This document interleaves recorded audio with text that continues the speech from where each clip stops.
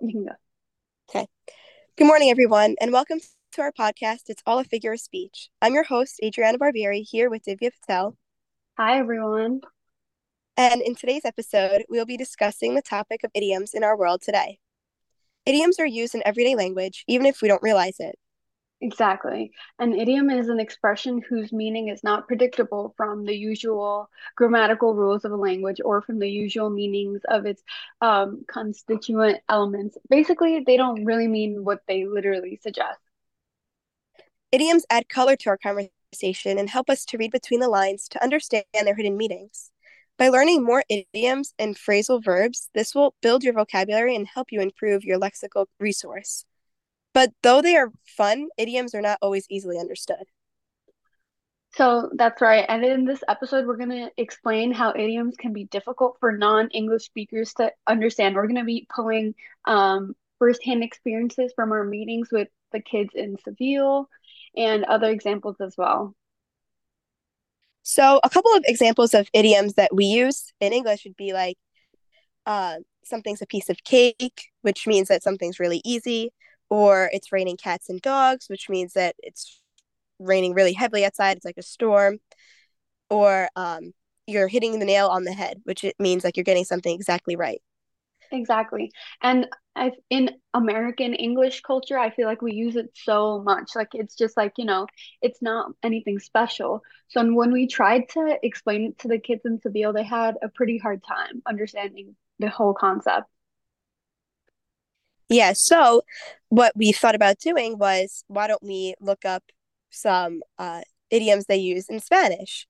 Which is what we did. And Divya came up with a few, which was ponerse de mala leche and ser pan comido, which basically those two mean that something's really easy or when you're in a bad mood.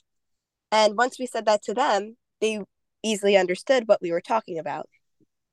Exactly. And idioms are they're not really, like a professional way of saying things. It's just something to make talking to someone more fun and just a fun way of communicating with one another, which we were trying to explain to the kids. So afterwards, we had them draw out their idiom because if you really think about it, an idiom is so like it's so pointless, but it's so funny. Yeah, exactly. And I remember when I was in elementary school, I used to do projects on idioms all the time, and teachers told us to just draw what we think we see when we hear an idiom. So if you're saying that someone has a green thumb, basically you're going to draw someone with a green thumb, and that means that they're good at gardening and good at growing plants, which in the end it kind of makes sense because they kind of relate to each other, the two things that you're comparing. But it also doesn't, because someone, let's say someone who doesn't speak English, they might say, oh, does someone really have a green thumb? But then you're going to have to explain to them, no, it means that they're good at gardening. Exactly. And then when I remember one of our students, they did the it's raining cats and dogs, and since this was a new idiom for her, like she took our American English idiom as an example. She drew the funniest picture. It was of literally cats and dogs raining, and they had umbrellas, and it was really funny. So I feel like it was a good exercise to help them understand. And moving on to the next part of the podcast, we were going to say we're going to explain how it helps multilingual speakers. Yeah, so basically, like we were saying before, it might be a little difficult for them to understand, but when they learn idioms, it helps them with like the English language. So they may encounter idioms more often in like spoken or written conversation. So it can help improve their conversation skills with not native speakers and also English speakers. So you understand like the cultural meaning and the context behind the idiom you're using. So it kind of helps out like understanding the cultural aspect of everything. Exactly. And someone who hears an idiom that's in a non-native or foreign language may struggle because they'll probably translate the words literally. Like if I went somewhere and I just heard someone say, it's raining cats and dogs, I'm gonna look up at the sky and be like, what are they talking about? But Exactly. but connecting the idiom to an expression or feeling is how they can connect the culture to the language, which is a really big part of multilingual speaking. Yeah, exactly. And also, they can use the idioms from their first language that they know to express a concept or an idea that's difficult to explain in another language. So, using the translanguaging, they uh, can kind of have a meaning, like more effective meaning to the idioms that they're using. And it was really fun for us too to learn the other idioms that the kids from Seville were telling us about, because it's different to hear like different idioms from other languages and see how they relate to yours. And then in the end, like it's all a learning experience for everyone because the children are learning from us, and then we were also learning from them. Exactly. And another example of when we used translanguaging during our meeting was there were times when we were teaching or explaining a concept to the kids and they didn't really get it because we were speaking in American English and using, ways to connect everything through our culture. So what we did is we tried to find similarities in their culture and our culture and try to use that to explain it to them. So we use translanguaging a lot to try to find something that relates to them more than us so they're able to understand what we're trying to relay to them. Yeah, exactly. And especially I remember when it was closer to like the Easter holidays or Passover, we were catching up with them and asking them, how are your like holiday celebrated in Spain? What do you guys do? And they were basically telling us they were doing similar things to us, like processions and stuff, like around the whole town, the whole community. And it was really cool to learn how they do it there and then compare it to how we do it here and find the similarities and the differences. Exactly. And I feel like also one thing for them is these kids, they're speaking like more than two or three languages. Like they know Arabic, French, Spanish, English. Like they're speaking so many languages. And I feel like they still like understand how to use this language here or use this language there. And they did a really good job at it. Yeah, and that also was very impressive because I only know like three languages and they know all these other languages that they learned from school and even at home. So I think they really had fun, especially talking with us, the whole like experience. Um, and when we gave them like little activities to do, like creative ones, it showed us like how they were thinking, especially with the drawings. And it was a good experience altogether. And I think that they really enjoyed the idioms lesson because it was something fun, something creative that they ended up understanding after we connected it to their own culture.